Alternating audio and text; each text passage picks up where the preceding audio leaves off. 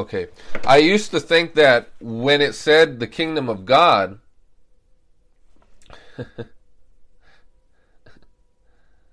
I used to think that when it said the kingdom of God, that it was referring to heaven.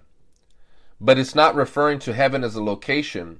The kingdom of God is an economy. The kingdom of God is something that can be manifested on earth. Okay. Here's how you know when Jesus is referring to heaven as a location, or if Jesus is referring to heaven as a manifestation on earth, or as a system. Okay, when he says heaven, not kingdom of heaven, when he's referring exclusively to heaven, that's how you know he's talking about the actual location. But if it says kingdom of heaven or kingdom of God, what he's referring to is a system on earth. This is why he says, pray that your kingdom come, your will be done on earth as it is in heaven. So that's what he's referring to when he refers to the kingdom of God. So when we're going to be speaking about the kingdom of heaven or the kingdom of God, I'm not talking about heaven as a location. That's where God resides in the eternal state. Okay, so we're a part of a kingdom. We are soldiers, a part of a kingdom. Let me say this. Not every Christian is a soldier. But every soldier in the army of God is a Christian. Why I can say that is because the Bible says that in 1 Timothy, when Paul is writing Timothy, he says a hardworking farmer is worthy of his wages. He says soldiers don't get entangled with civilian affairs. And why he's saying that to Timothy is because Timothy is a minister. Timothy is not just an average Christian. Timothy was actually an apostle who was doing the work of an evangelist. And that's why Paul writes and says, do the work of an evangelist. Paul writes, Timothy says, you're a son in the faith. And so we see that ministers are soldiers. Now, for example, let me drive this analogy further at home. Every soldier, I'm going to just use America. Every soldier is an American citizen. Every soldier is an American citizen that's from America. But not every American citizen is a soldier. So in the same way, every Christian is a part of the kingdom of God. But not every Christian that's a part of the kingdom of God is a soldier. And this is exactly why, again, Paul says, don't get entangled with civilian affairs. There are certain things that the Levites could not do that all of Israel was able to do. Right? They had to reside in the temple. They couldn't partake of certain things. They couldn't do certain things that all of the rest of ethnic Israel was able to do. So as ministers of the gospel, that's a part of the kingdom of God, we will have to live more of a restricted life than the average. That means we're going to have to be praying more. We will have to be studying more. We will have to be walking by faith more. This is why Jesus says to Peter, he says, when you were younger, you did what you wanted to do. But now that you're older, and he wasn't talking about the transition from a worldly life to a godly life, because Peter was always godly and had an understanding of the Torah and had a reverence for God, but he was used to fishing. But Jesus says, now I'm teaching you to be a fisher of men. Right? Fishing, there's nothing evil. In fact, it might be very relaxing. But you can't do that anymore. You're going to have to fish for men. Right? So that's your aim. That is your goal. And it's a lie. And I understand that it's well intended. It comes from a sincere heart. But it is a lie to say that every Christian is a soul winner. They're not a soul winner. This is why no matter how much you preach to them until they're blue in the face, you're not going to see them. Oh, hold on. Can you guys hear me now? I know it said that my uh, Yeah, it's pretty bad. I thought that it was only my Wi-Fi, but okay. Is it still bad?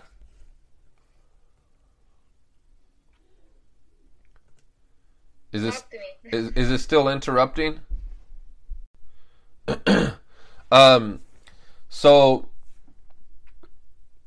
not every believer is a soul winner, and that's why no matter how much you preach to them until they're blue in the face, they're never going to win a soul. And the reason why is not because they don't care whether or not people go to hell, but they don't have the grace. They don't have grace to be able to win souls. That's why Paul said, I labored more than them all, yet not I, but the grace of God. Okay? Um, you can't shame someone for not planting a church if they're not a church planter by God. It's something they are called to, something they're graced for. And you can't shame a man who can't destroy an entire army of Philistines unless you're graced as a Samson, right? And so everyone has their unique sections of grace. You have to, and the reason why I'm speaking specifically to us about soul winning is because the both of you are soul winners. And you're graced for it, even though you may not necessarily see the fruits of it just yet. For the same reason David was anointed as a king, but did he immediately step into his kingship overnight? No. He didn't step into kingship overnight. It was a period of years until he finally was able to live out what was true, live out that anointing. Okay? And so, I'm just reading the book of Samuel, and he's talking about this, and I was wondering. yeah, so David did, like you were saying, have a difficult life. And there was a lot of trials, and there was a lot of education. It began with the bear, then the lion, then Goliath, and then finally trusting in the Lord to enable him to escape from the hands of Saul. Time and time again. Right? So the Lord was with David. Or if we look at Abraham, the promise was unto Abraham, but he didn't have the promise that the Lord had given him overnight. There was a period of years until that promise had come to fruition and finally springed forth as fruit. And this is the way that God exercises our faith so that we can continue to trust in Him no matter what our eyes are seeing or not seeing. Right? So I want that to be an encouragement, because you might say, well, I haven't won a soul. I haven't brought anyone into the kingdom, or I am aware of my own limitations. But look at all throughout the survey all the saints, and you see Jeremiah said, I am but a boy. How am I going to be a prophet to the nations? Or if you look at Moses, he says, I don't know how to speak well. I'm not eloquent. If you look at Gideon, he says, I am the least of my clan. The Lord, the Bible says, it does it not in 1 Corinthians, not many of you were wise or noble, but the Lord has chosen the shameful things of the world to confound the wise. Right? So the Lord selects those who have normally low view of themselves in certain areas, so when God enables you to excel and to be fruitful in that area, you know that it's not from you, it's from God. Amen? Amen. Now, with that said, soul winning, see, evangelists are campaigners for the kingdom. Now, the Greek word euangelion means good news. Euangelizo is the verb form of that, and it means I announce good news, or I announce the gospel.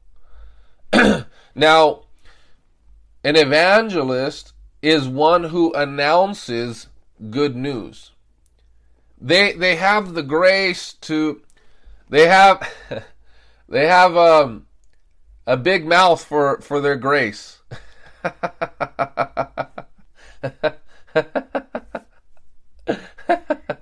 everyone has one.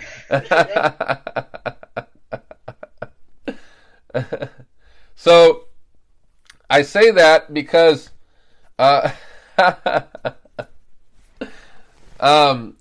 say that because I don't know if you guys have ever seen in movies like here in America, like maybe like in the 50s, like those old American movies where there's a guy with a little boy with a little hat. He goes extra, extra, extra, extra, and he has like a newspaper extra.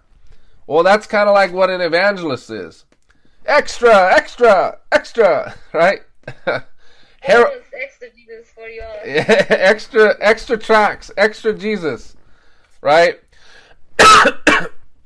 But you want to get the message out, and there is a grace to publish it.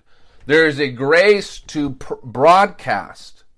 Now, we've heard that term before, broadcast, or like broadcasting network, or what does it mean?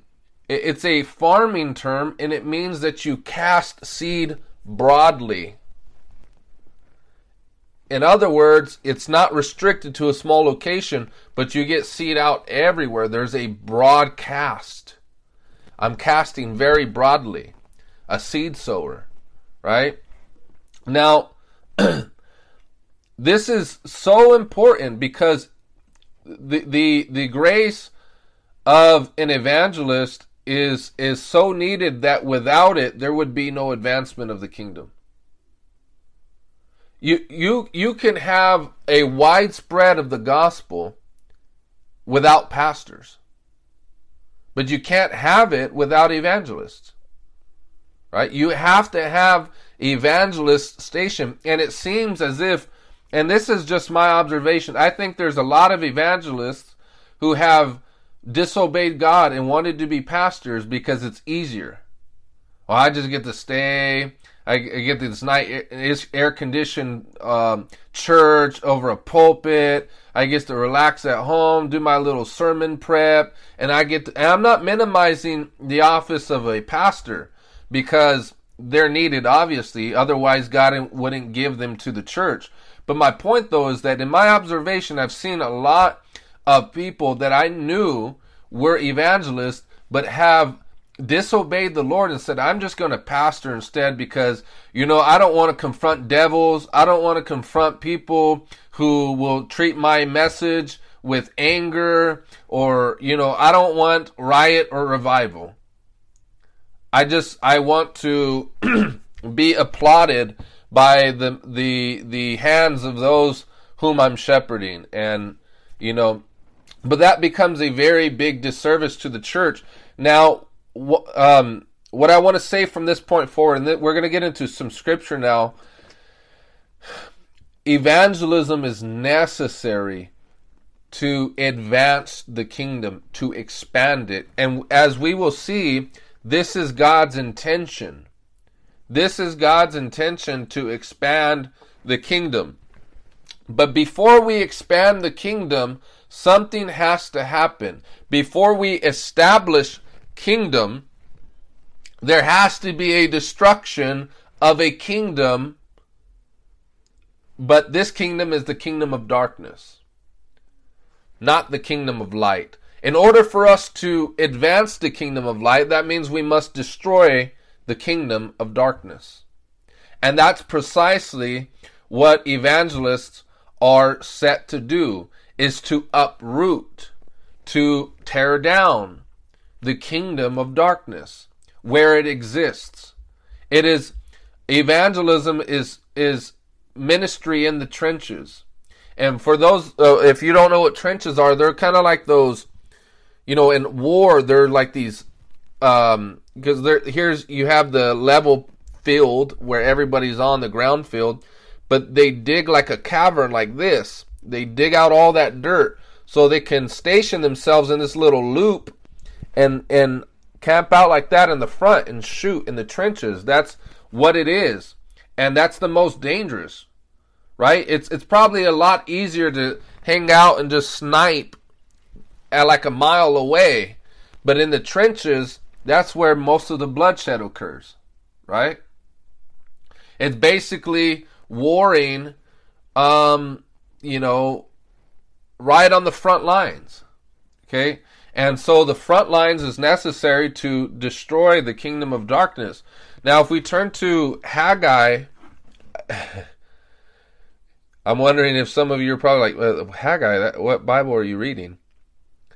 Because that's not a familiar passage of Scripture. I mean, it's not a familiar book that people would normally turn to. Right? Not common for you. Yeah, it's not. It was actually not common for much of the church. But it's Haggai chapter 2, verse 21. Haggai chapter 2, verses 21 through 22.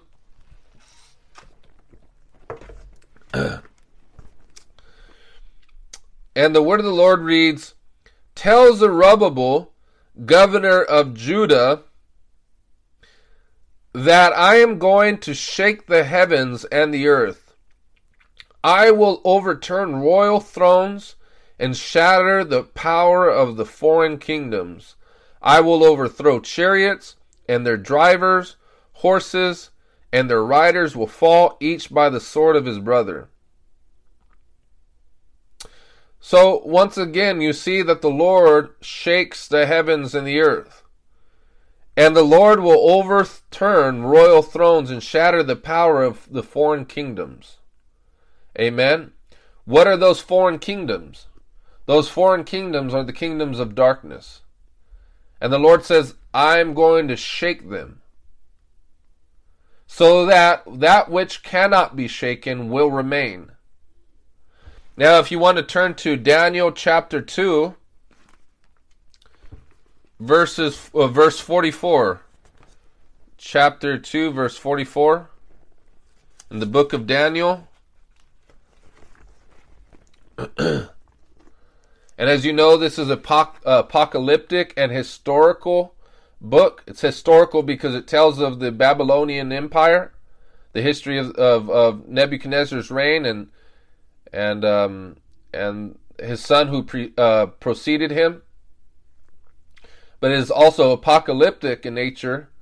Apocalyptic, it comes from the word apocalypsis in the Greek, and it means mystery.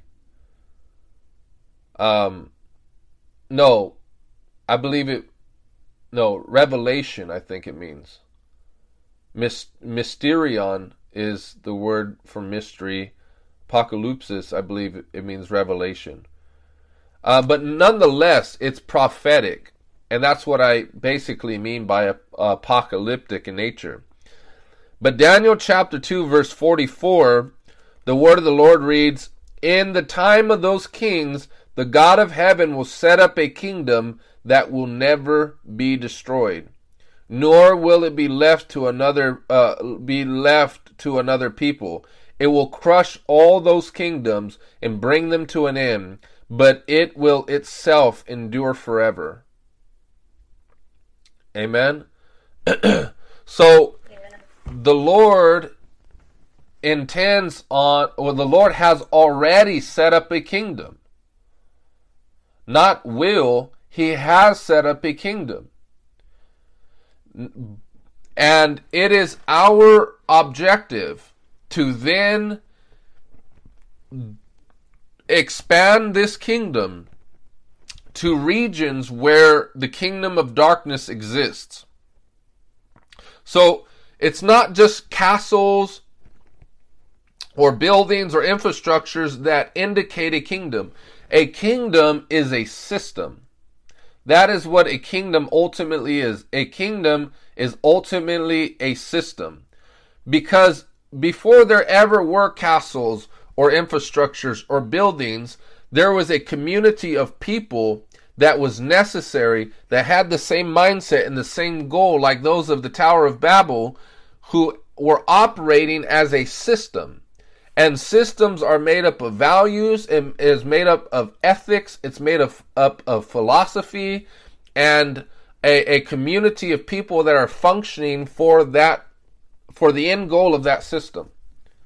Okay, so God wants us to dismantle, wants us to abolish the kingdoms of this world. The way that I would describe it is as a chicken that has its head cut off. The body is still moving. Because the ultimate blow has been brought to it already through Jesus and the cross.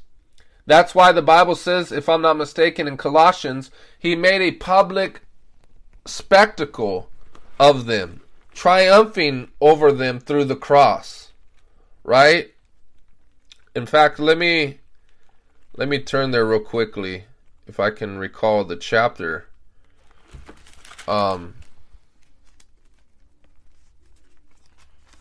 Maybe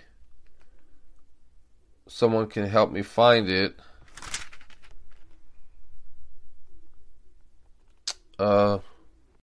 So it says, Colossians chapter 2, verse 13.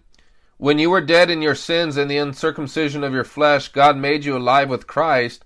He forgave us all our sins, having canceled the charge of our legal indebtedness, which stood against us and condemned us. He has taken it away, nailing it to the cross. In verse 15, like you said, it says, and having disarmed the powers and authorities. Who are the powers and authorities? It's demons. Authorities are of a higher rank than powers. First you have principalities, then you have authorities, then you have powers, and you have forces. Principalities are the highest. We see this in the book of Daniel, right?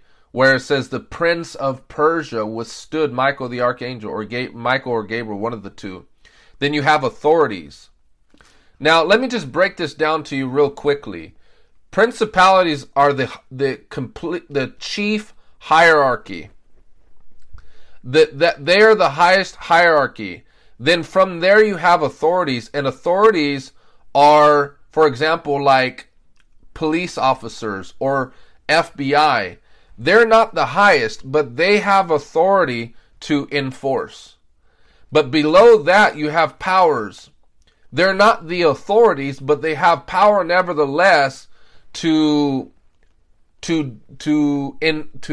carry out the dirty work of the authorities, right?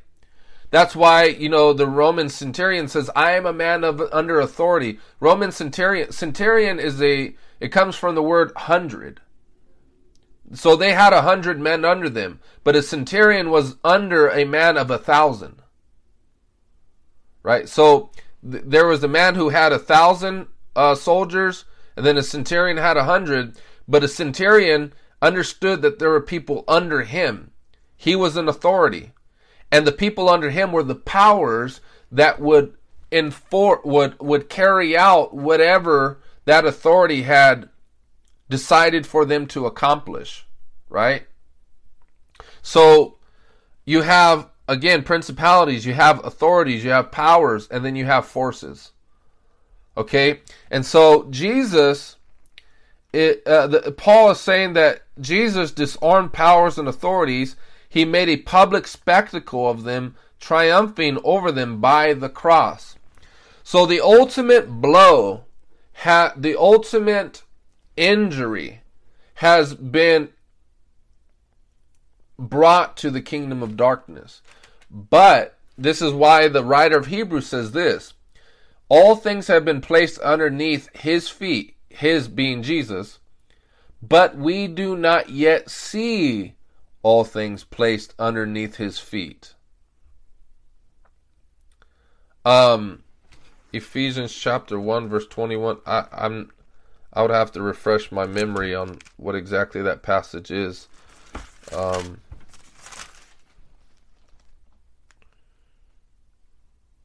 Yes, yes. Far above all rule and authority, power and dominion, and every name that is invoked, not only in the present age, but also in the one to come. Yes, that's a good observation you made, sis. That's where the old age and the new age and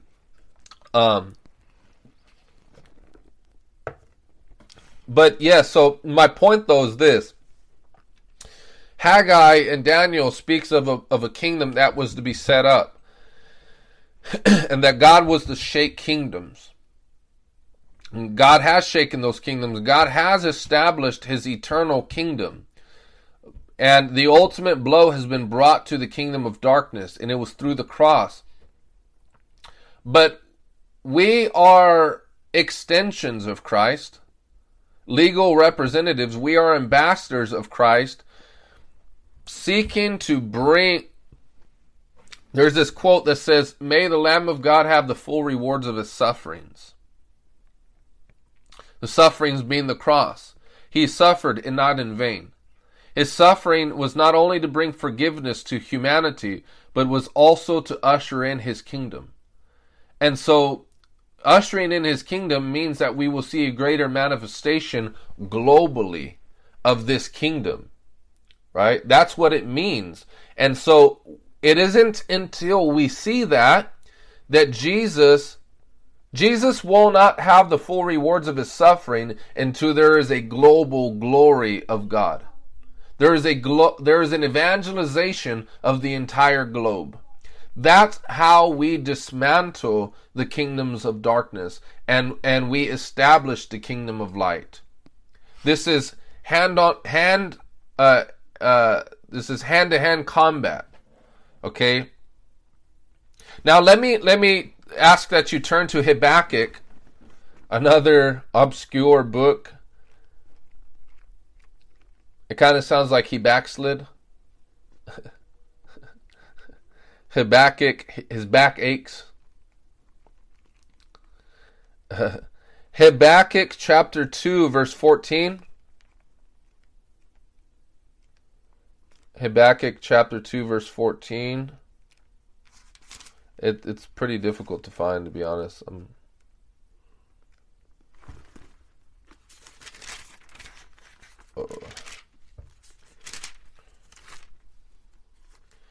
Habakkuk chapter 2 verse 14 says, "For the earth will be filled with the knowledge of the glory of the Lord as the waters cover the sea."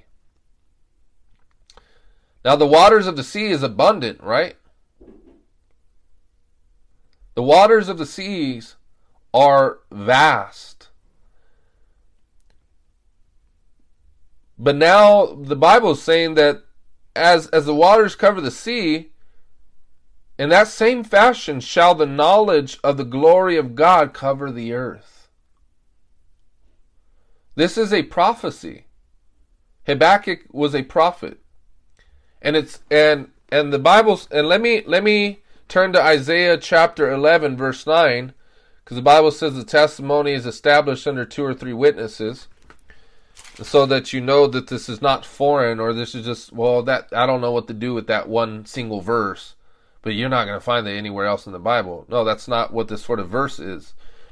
Isaiah chapter 11 verse 9, the word of the Lord reads, 11 verse 9, "They will neither harm nor destroy on all my holy mountain, for the earth will be filled with the knowledge of the Lord as the waters cover the sea."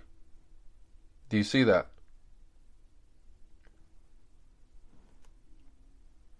And let me further drive this at home to give you a clearer picture of what that actually looks like. If you turn to Psalm chapter 2, Psalm chapter 2 verses 6 through 11.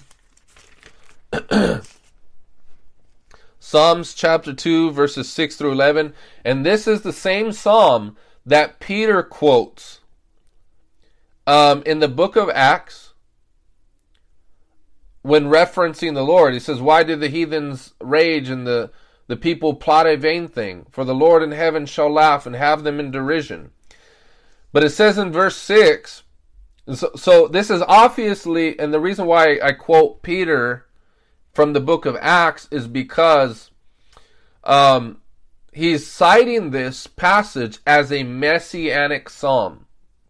In other words, a psalm that describes the messianic reign, the reign of the Messiah.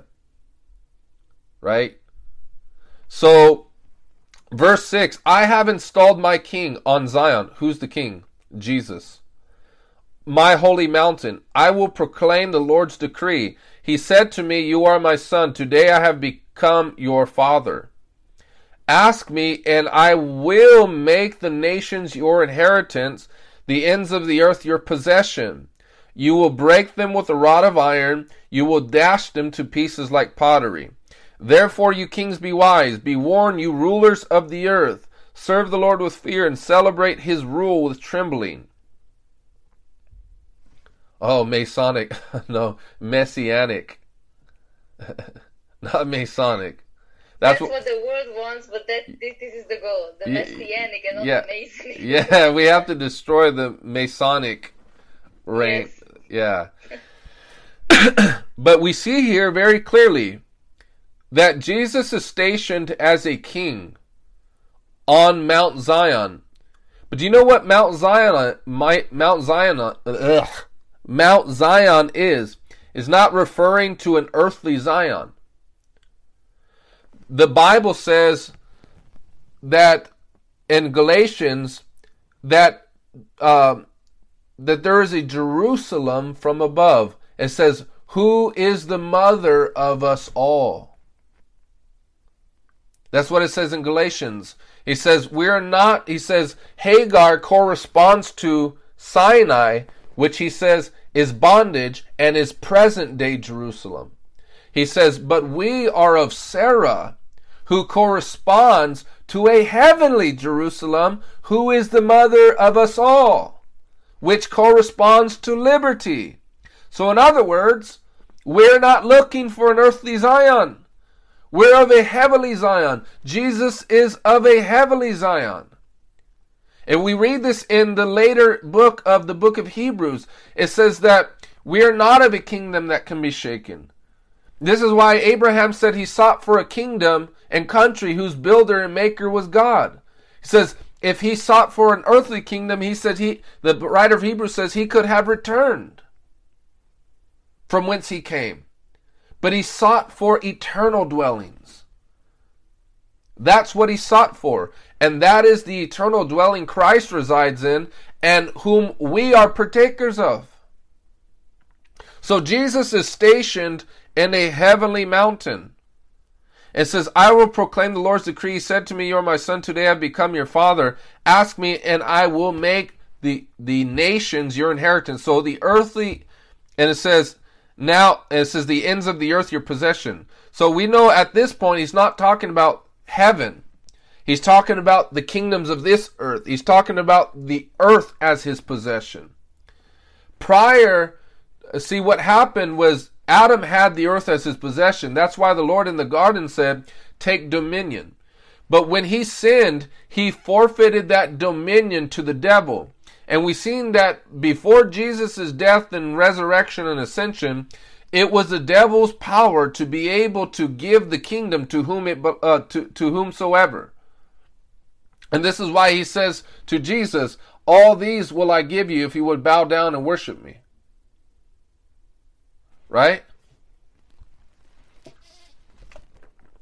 So, but the ends of the earth has been given to Jesus by the Father. He is the second man, Adam, that restored what was stolen from the first Adam. Because it was Adam's to begin with. That's why the Lord said in the garden, he says, take dominion of the earth and be fruitful and multiply. But the day he sinned, he forfeited it to the devil. But the second man, Adam, stole the keys. Not stole the keys. He rightfully took the keys that belonged to him at his death and his resurrection. Let me go to one more psalm to just further solidify this point and drive it at home. Psalm 22, verses 27 through 29. Psalm chapter 22, verses 27 through 29. All the ends of the earth will remember and turn to the Lord. How much of the earth? All the ends of the earth. So this means that from a perspective of a Jew, the ends of the earth meant beyond the coasts of Israel. So in other words, the nations of the Gentiles too. The ends of the earth. That means all of it in totality. All the ends of the earth will remember and turn to the Lord, and all the families of the nations will bow down before him. For dominion belongs to the Lord, and he rules over the nations. All the rich of the earth will feast and worship. All who go down to the dust will kneel before him, those who cannot keep themselves alive. So we see yet again in Isaiah, Habakkuk, and two separate Psalms that the knowledge of God shall cover the earth. And it's through this knowledge of the glory of God that covers the earth as vast as the waters cover the sea, is the way through which the kingdom of God is advanced. And it will advance because the earth belongs to the Lord. The earth belongs to the Lord.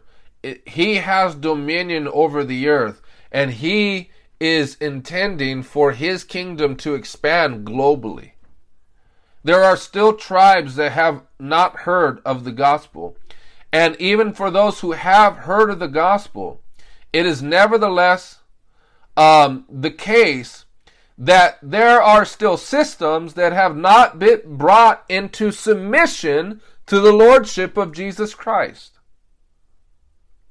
So where there is radical Islam, that is not the will of God.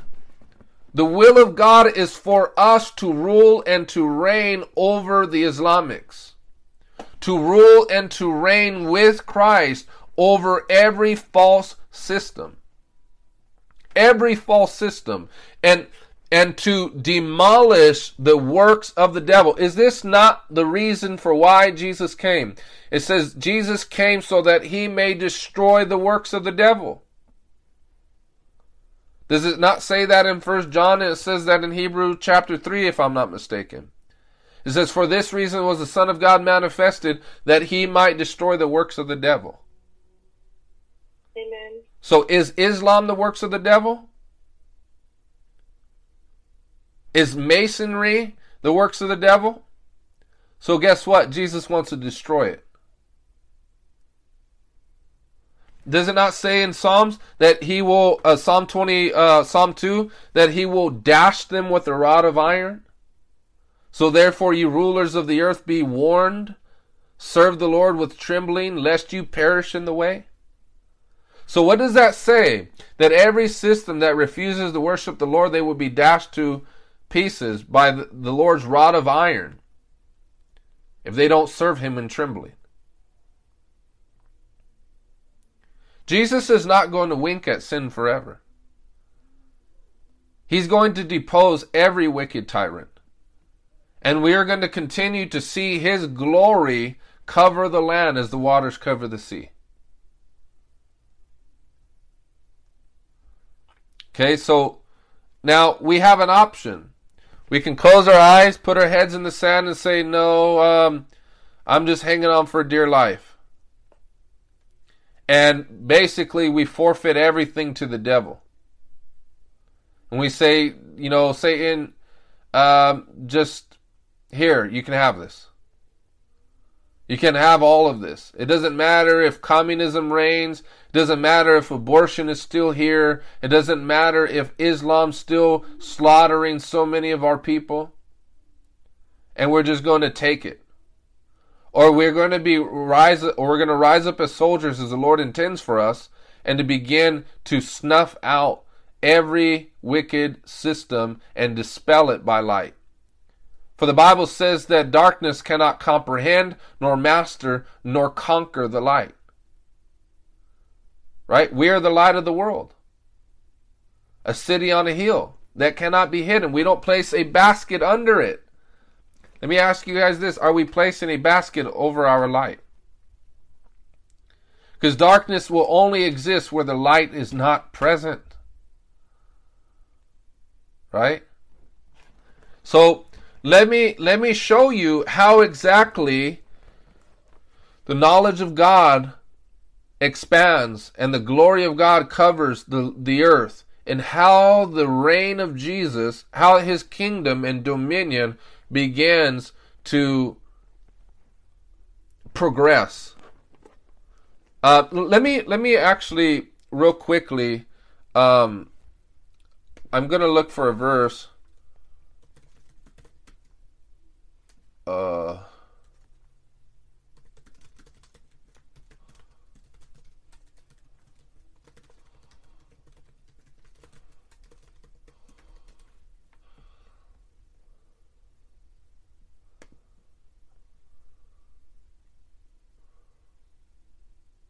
Look, I'm going to read, you don't have to turn there, but I'm going to read Matthew chapter 13, verses 31 and 32.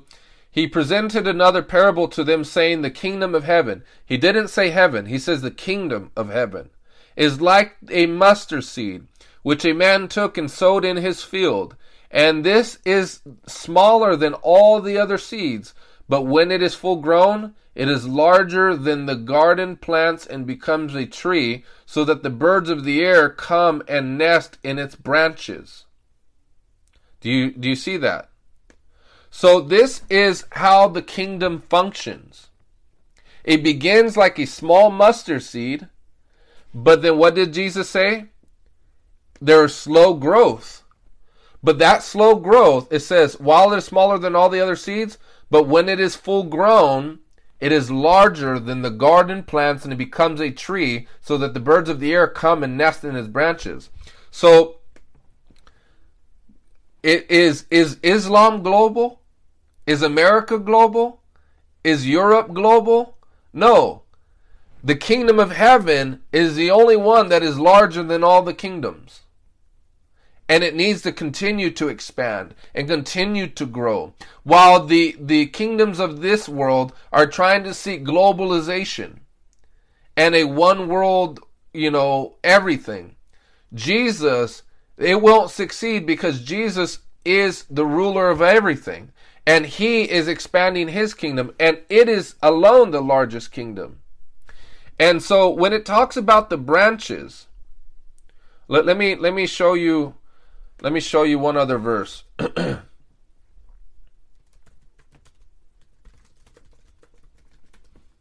See, this is prophetic. If you want to turn to Daniel chapter 4, verses 22 through 30.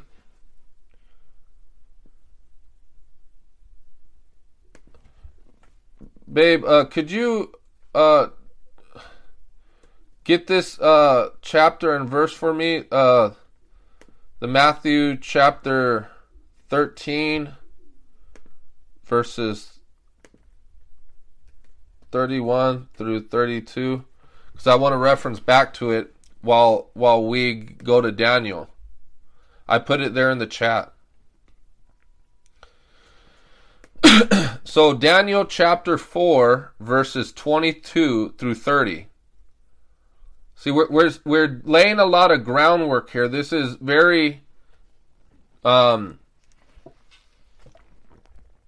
foundational, and this teaching is going to be very thorough, as you see. Once again, Daniel chapter 4, verses 22 through 30. King, which Daniel is referring to Nebuchadnezzar, you are that tree. You have become great and powerful. You are like the tall tree that touched the sky. Your power reaches to the far parts of the earth. King, you saw a holy angel coming down from heaven. He said, cut the tree down and destroy it.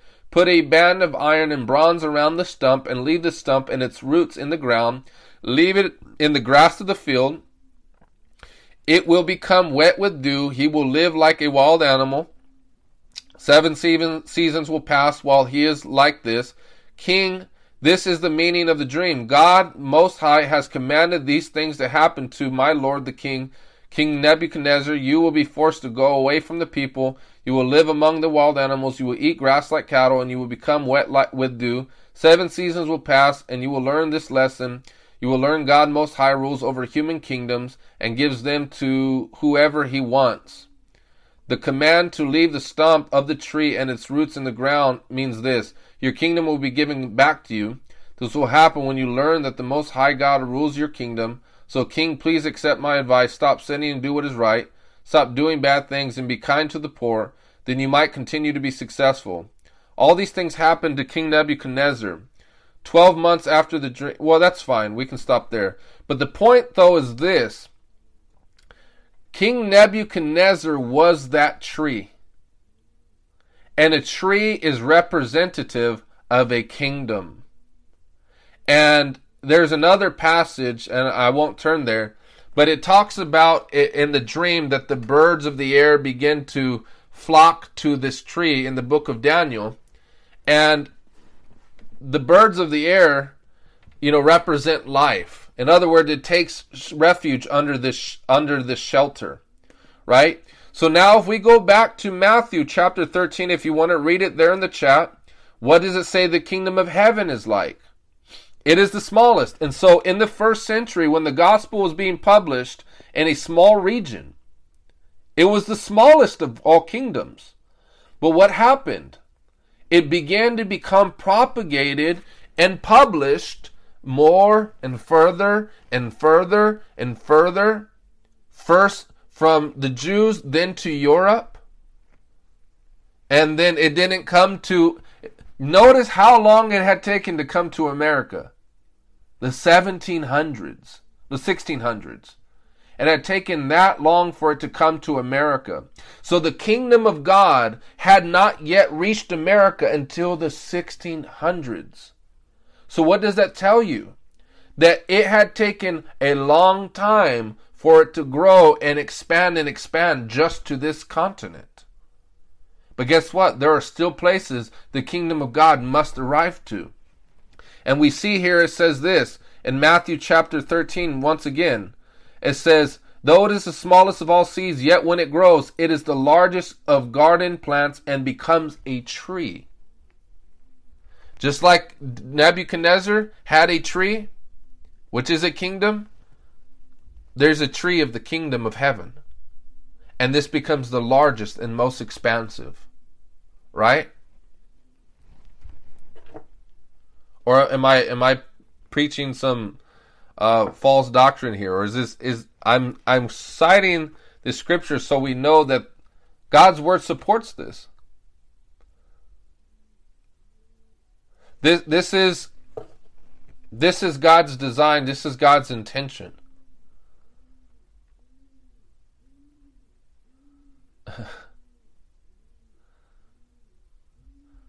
Well, now let's tattoo this on the earth. So Matthew chapter 28. Now you might be thinking, well, what does this have to do with anything?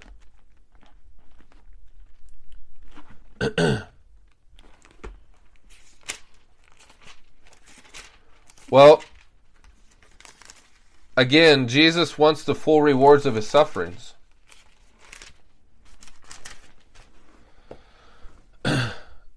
Jesus wants the full rewards of his suffering. What purpose would there be to preach the gospel if it wasn't to advance his kingdom? Look, I'm going to prove it in the New Testament, because you might think, well, those are just Old Testament scriptures, and a lot of people, I don't really understand the Old Testament that well, and where's that in the mouth of Jesus? So Matthew chapter 28, actually beginning at verse 16, it says, then the 11 disciples went to Galilee, to the mountain where Jesus had told them to go. But when they saw him, they worshipped him, but some doubted. Then Jesus came to them and said, now take careful note of this, all authority in heaven and on earth has been given to me. Do you know when he's saying this? Let me ask this question. Okay, so it's after his resurrection, right? So this is no longer the suffering servant. This is the risen Christ. What does that imply? He destroyed hell and the grave. He conquered hell and the grave, right? Or no? So Jesus conquers hell and the grave. He's resurrected. He's in power. What does he say? Now, all authority in heaven and on earth has been given to me. What would that imply? That it was not his before. If it had been given, that would imply there was a time before it was given to him. I wouldn't say, this coffee was given to me, but really I always had it. That would make no sense to say I've always had this coffee, but nevertheless it was given to me today. It doesn't make sense. So what it means, if I said I was given this coffee today, that would imply that there was a time at which I did not have it. So there was a time in which Jesus didn't have authority over the earth. But it was given to him, right? After the resurrection. Now notice what he says. Take careful note. Verse 19. Therefore, what is the therefore there for? Every time you see a therefore, you have to ask why it's there for. It's a transitionary term. So, authority has been given to him on heaven and earth. Therefore, in other words, because of this, it equals this. Or because of this, this is the grounds, and this is the consequence. Okay, if I were to say, I am very fast, therefore I won the race. So, the winning the race, my being fast is the reason for why I ran the race and won it. Jesus has authority, and that is the reason. And this next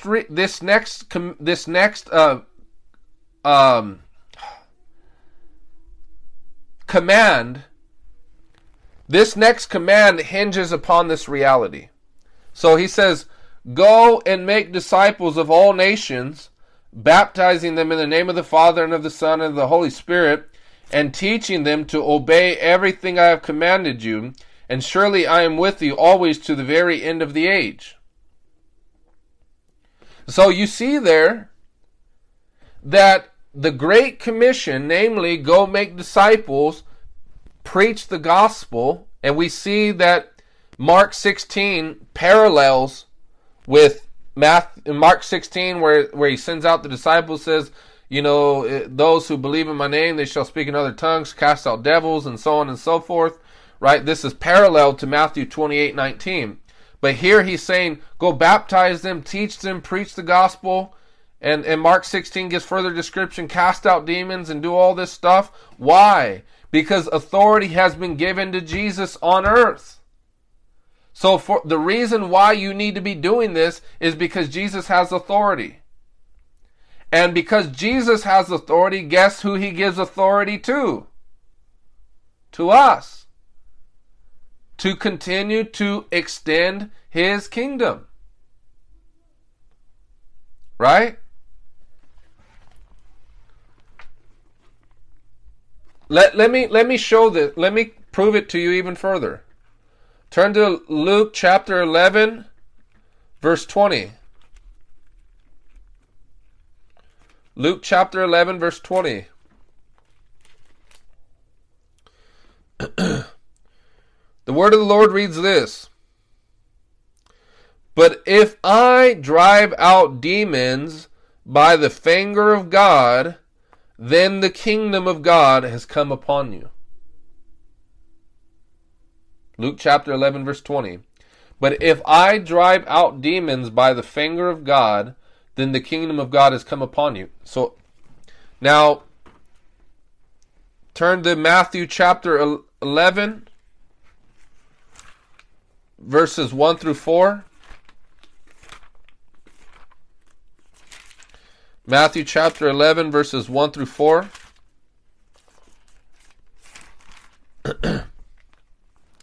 And after Jesus had finished instructing his 12 disciples, he went out from there to teach and preach in the towns of Galilee.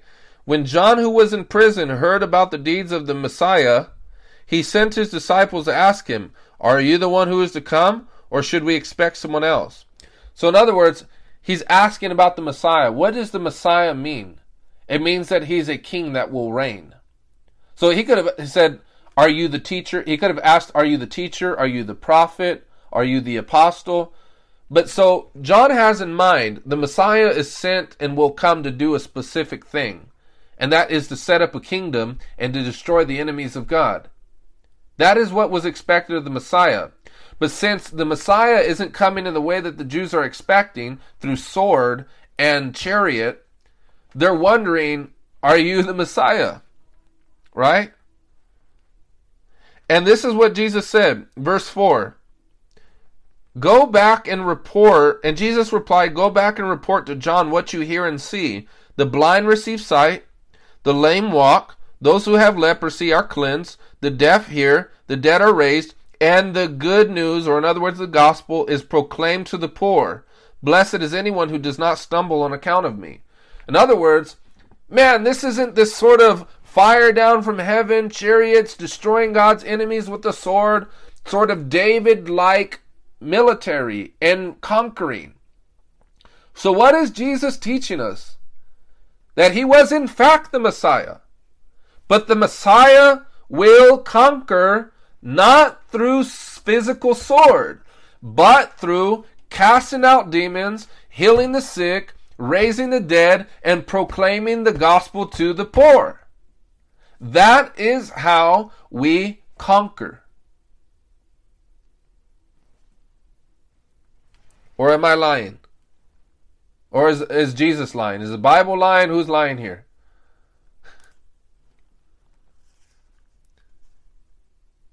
And one other one, Matthew chapter 10, verses 7 and 8. As you go, proclaim this message. The kingdom of heaven has come near. What kingdom? The kingdom of heaven. Heal the sick, raise the dead, cleanse those who have leprosy, drive out demons. Freely you have received, freely give. So in other words, guess who we're serving an eviction notice on? Demons. Luke chapter 11, verse 20. If I, by the finger of God, drive out demons, then the kingdom of God has come upon you. So in other words, the way that the kingdom of God is manifested is through the eviction of demons. Saying, you got to go. Leave. Another manifestation of the kingdom of God that has come upon us is that the gospel is preached to the poor. And people are healed. And we can add, in addition to this, that prophetic words or words of knowledge are given, so that they see a demonstration of God's kingdom. But it is a spiritual kingdom, and those who are not born again, according to John chapter 3, verses 5 through 6, will not be able to see this kingdom. Do you see that?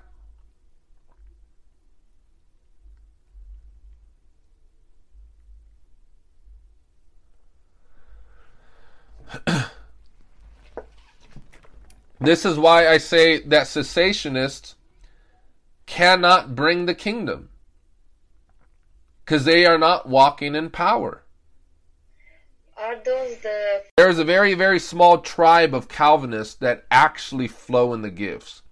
But Paul Washer? Paul Washer, he... Okay, so here's the scale. This is all Calvinism here. You have guys like Justin Peters and John MacArthur that are blasphemers. They will literally blaspheme the gifts of the Holy Spirit. And they are militant and hostile to everything charismatic. Anything Pentecostal, they despise it. Okay? Now, then you have those who aren't so hostile, but will say, look, they will be sincere about it and say, we don't believe the Bible teaches this. We believe they have seized, but let's just be very gracious in our approach toward those who believe this way. Then you have guys like Paul Washer who say, I don't know. But I believe God can do some pretty miraculous things, but I am not sure. Then you have guys like John Piper who believe in the gifts, but who don't function in them. And then you guys have like Sam Storms who believe in the gifts, who function in them, but are nevertheless Calvinists. But they are so small in number that they're not even close to representing Calvinism as a whole.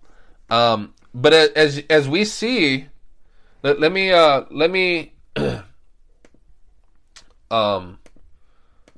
go to one other passage. It's in 2 Corinthians chapter 10.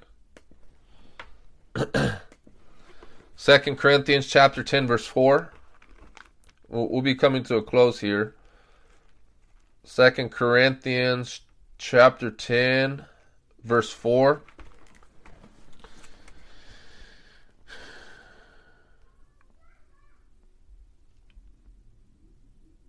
For though we live in the world, we do not wage as the world does. The weapons we fight with are not the weapons of the world. On the contrary, they have divine power to demolish strongholds. So in other words, we have power to demolish strongholds. We have power to cast out demons. We have power to prophesy. We have power to heal the sick. We have power to proclaim the gospel. Verse 5, we demolish arguments and every pretension that sets itself up against the knowledge of God, and we take every thought to make it obedient to Christ. So, what do we see here? That we have weaponry. We have power. We are soldiers. Ephesians chapter 6. Put on the full armor of God. Right? And so it is through this military conquest, by the power that has been given to us because of the messianic reign of Christ, Christ is reigning. He's reigning today as a king. The Bible says in Hebrews, all things have been placed underneath his feet. The last enemy, Paul says in 1 Corinthians chapter 15, is death. That is the last enemy. The Bible says needs to be placed underneath his feet. Then at that time we shall receive our resurrected bodies. But do not be mistaken. Today, at the present, there are enemies placed underneath his feet. But we do not see everything placed underneath his feet, as the writer of Hebrews says. Why? Because there's still one last enemy, and it's death. But right now, the kingdom of darkness is as a dragon with its head cut off. It has lost its ultimate power, and it's still moving though. It's still active. It's still wagging its tail.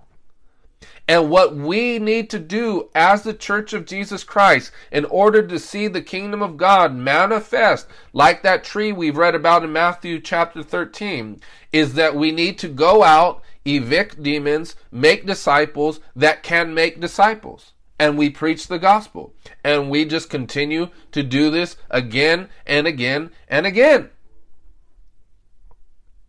So that we keep, as a battering ram, taking blows to the kingdom of darkness. So now how this relates to the evangelistic office is that through evangelism, we accomplish that. Let me, I know that we're reading a lot of scriptures, but the reason for this is it provides what's called coherence. Because you can take a Bible verse and not know what it relates to or connects to. But if I provide these Bible verses, the Bible verse here, Bible verse there, Bible verse here, and I string them together and I say, hey, look, this is the picture. These are all the puzzle pieces, and this is how you put them together. This is the picture it provides for us. And if we don't have that picture, how can we navigate purposefully in life or through our callings? So, if you want to turn to the book of Acts, and I want to give you a description of what it looks like to be an evangelist.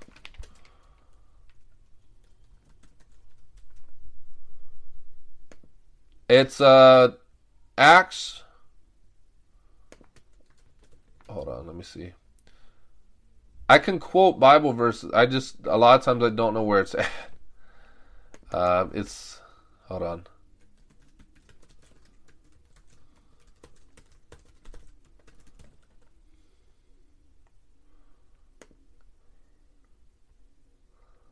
Okay, so it's Acts chapter 8.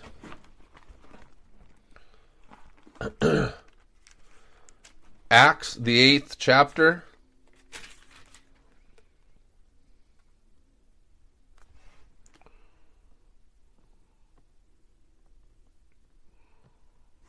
So now look at. Are you guys there? I hope you guys aren't bogged down or the word of the Lord isn't grievous. Acts chapter 8. Well, we'll begin at verse 1. And Saul approved of their killing him. On that day, great persecution broke out against the church in Jerusalem, and all except the apostles were scattered throughout Judea and Samaria. Godly men buried Stephen and mourned deeply for him, but Saul began to destroy the church. Going from house to house, he dragged off both men and women and put them in prison. Let me give you a little bit of background here. Remember in Matthew 28:19, Jesus says, go into the uttermost parts of the world. At the first, Jesus says, don't go anywhere except to the Jews. Right? Remember that in his earthly ministry? Don't go anywhere except to the Jews. But what happened was, when he resurrected, he said, go to the Gentiles now. Go to Samaria and the uttermost parts of the world. But guess what happened? They didn't do that. When power came upon them, in the book of Acts in the 2nd chapter, they stayed at Jerusalem. And it wasn't until the 8th chapter here in the book of Acts that persecution broke out. And as a consequence of that, it says all except the apostles were scattered through Judea and Samaria. And so a lot of the men and women began to take heed to the Great Commission in Matthew chapter 28:19 and said, you know what? We need to begin to, since persecution broke out, we're running for our lives, we might as well go to these other parts of the world that Jesus had intended for us to go to. Okay? Now look at, in verse 4, one of the men who actually obeyed was Philip in the book of Samaria, the book of Acts, but located here in Samaria is where his ministry had received a lot of success. Verse 4 says, those who had been scattered preached the word wherever they went. Philip went down to a city in Samaria and proclaimed the Messiah there.